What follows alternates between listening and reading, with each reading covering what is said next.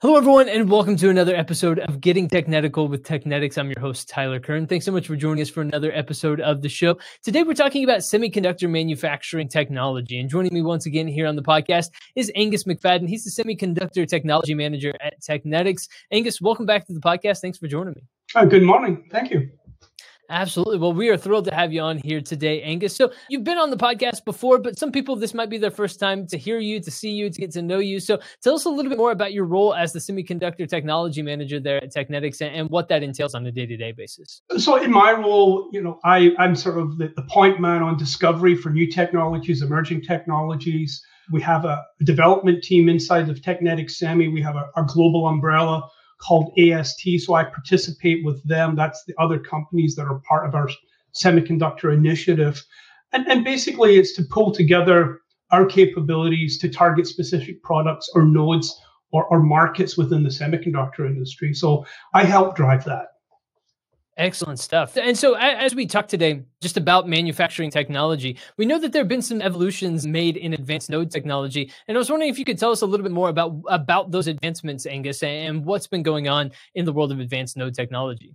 Yeah, I think the thing that people know or understand most of all is that there's been a continuous shrink in the node size where the line width is shrunk smaller and smaller and smaller. And so we're now at Technetics, we're working on 3 nanometer with some of our customers, but you reach a physical limit, in size. And so 3 or 2 nanometer might be where advanced manufacturing hits a wall until there's some new material development. So in addition to a shrink, what they've been working on now is wafer stacking or packaging. So packaging and stacking wafers on top of each other to get more functionality in a unit area has become a large driver in advanced node manufacturing. So you have the shrink, and now you have advanced packaging, which is a huge value add. So it's a combination of both technologies.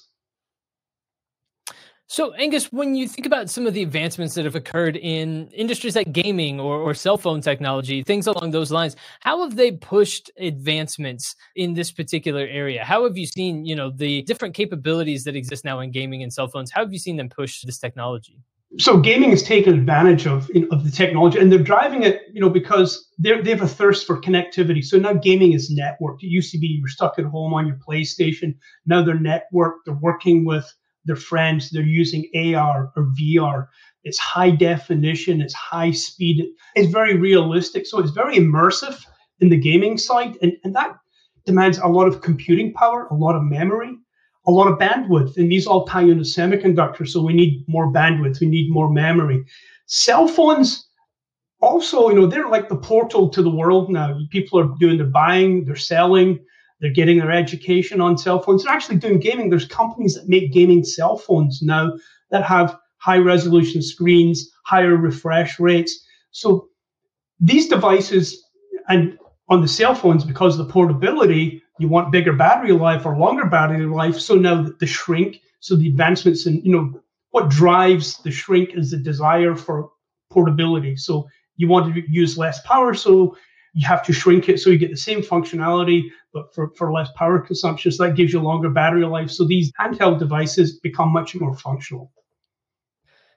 100%. And so when you think about what's going on in manufacturing, which is one of the primary things we're talking about here on the podcast today, what changes do you see occurring in manufacturing right now? So in our space and the services we provide, that's a very fast growing, high paced growth market for us.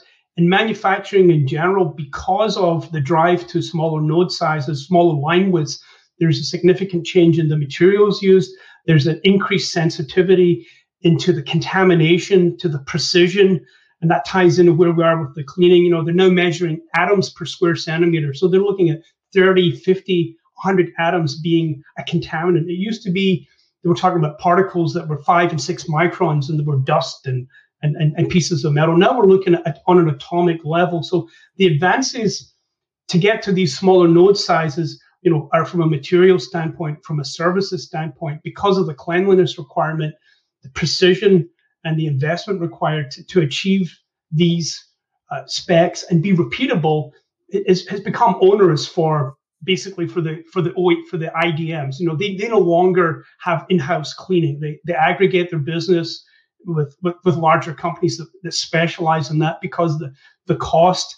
And then, there's a lot of confidentiality in this. We develop programs and processes for customers, and we're sort of like the Switzerland of cleaning. So a lot of people come to us, a lot of people use us, and they feel comfortable with that because we're insular from the rest of the world, and they don't do it in-house anymore on a large scale because they just can't afford it. It doesn't make sense, and getting the talent's difficult. Market continuing to grow, as you talked about, a lot of it has moved from being in-house to now being specialized people like what you're describing. How do you see this market continuing to grow as we begin 2022? So the market, the space that we play in, the cleaning, coating, refurbishment, the service-oriented space is growing exponentially. Maybe last year you would say it's a $500 to $700 million business. As you look at it and you compound the cleaning, the coating, and the refurbishment, I would say this year it's easily north of $1 billion, and it's just going to grow exponentially because there's a thirst for more capacity, there's a thirst for more technology. As you go down in wafer size, the number of cleaning cycles and refurbishment cycles go up because of the criticality. So our market is a fantastic market to be in. It's a competitive market. We think we're a market leader. We have good technology. We have good innovation. And, the future is very bright for everyone in this space. But for us, I think we're going to be a key leader in this space. And so when it comes to the shifts that you've seen in cleaning, coating, and restoration, how have those helped evolve advanced nodes? What sorts of evolutions have taken place as a result of these shifts in CCR?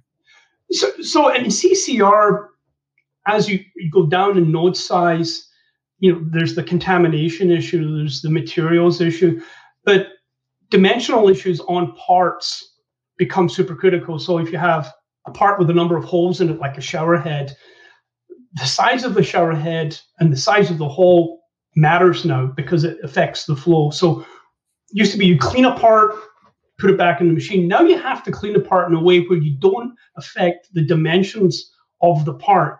So to do that, new technologies have been developed to remove materials right from the surface. We have some processes where we can remove 1 nanometer of material off the surface of a part. And that is becoming, but it's a high demand and it's becoming prevalent, and we have some interesting technology on that. So for the customer, the parts are very expensive, the dimensions are very critical. So how do you keep those parts in service longer? How do you maintain the dimensions? And for us, we have some enabling technology that I think people are going to, they've started to adopt it, and it's going to become more pervasive. Angus, fascinating conversation today. A lot going on in this area of technology. I want to give you the opportunity to give us any final thoughts, any conclusions that you have here today before we wrap up the podcast. So anything else you'd like to share or leave our audience with here today before we sign off? No, I think that for the semiconductor viewers, the market is strong. Business is good. It will continue to grow, I think, for the next 7 to 10 years. We're in a fantastic space, and, I think it's a great place for the semi people. And Tyler, thanks for your time today.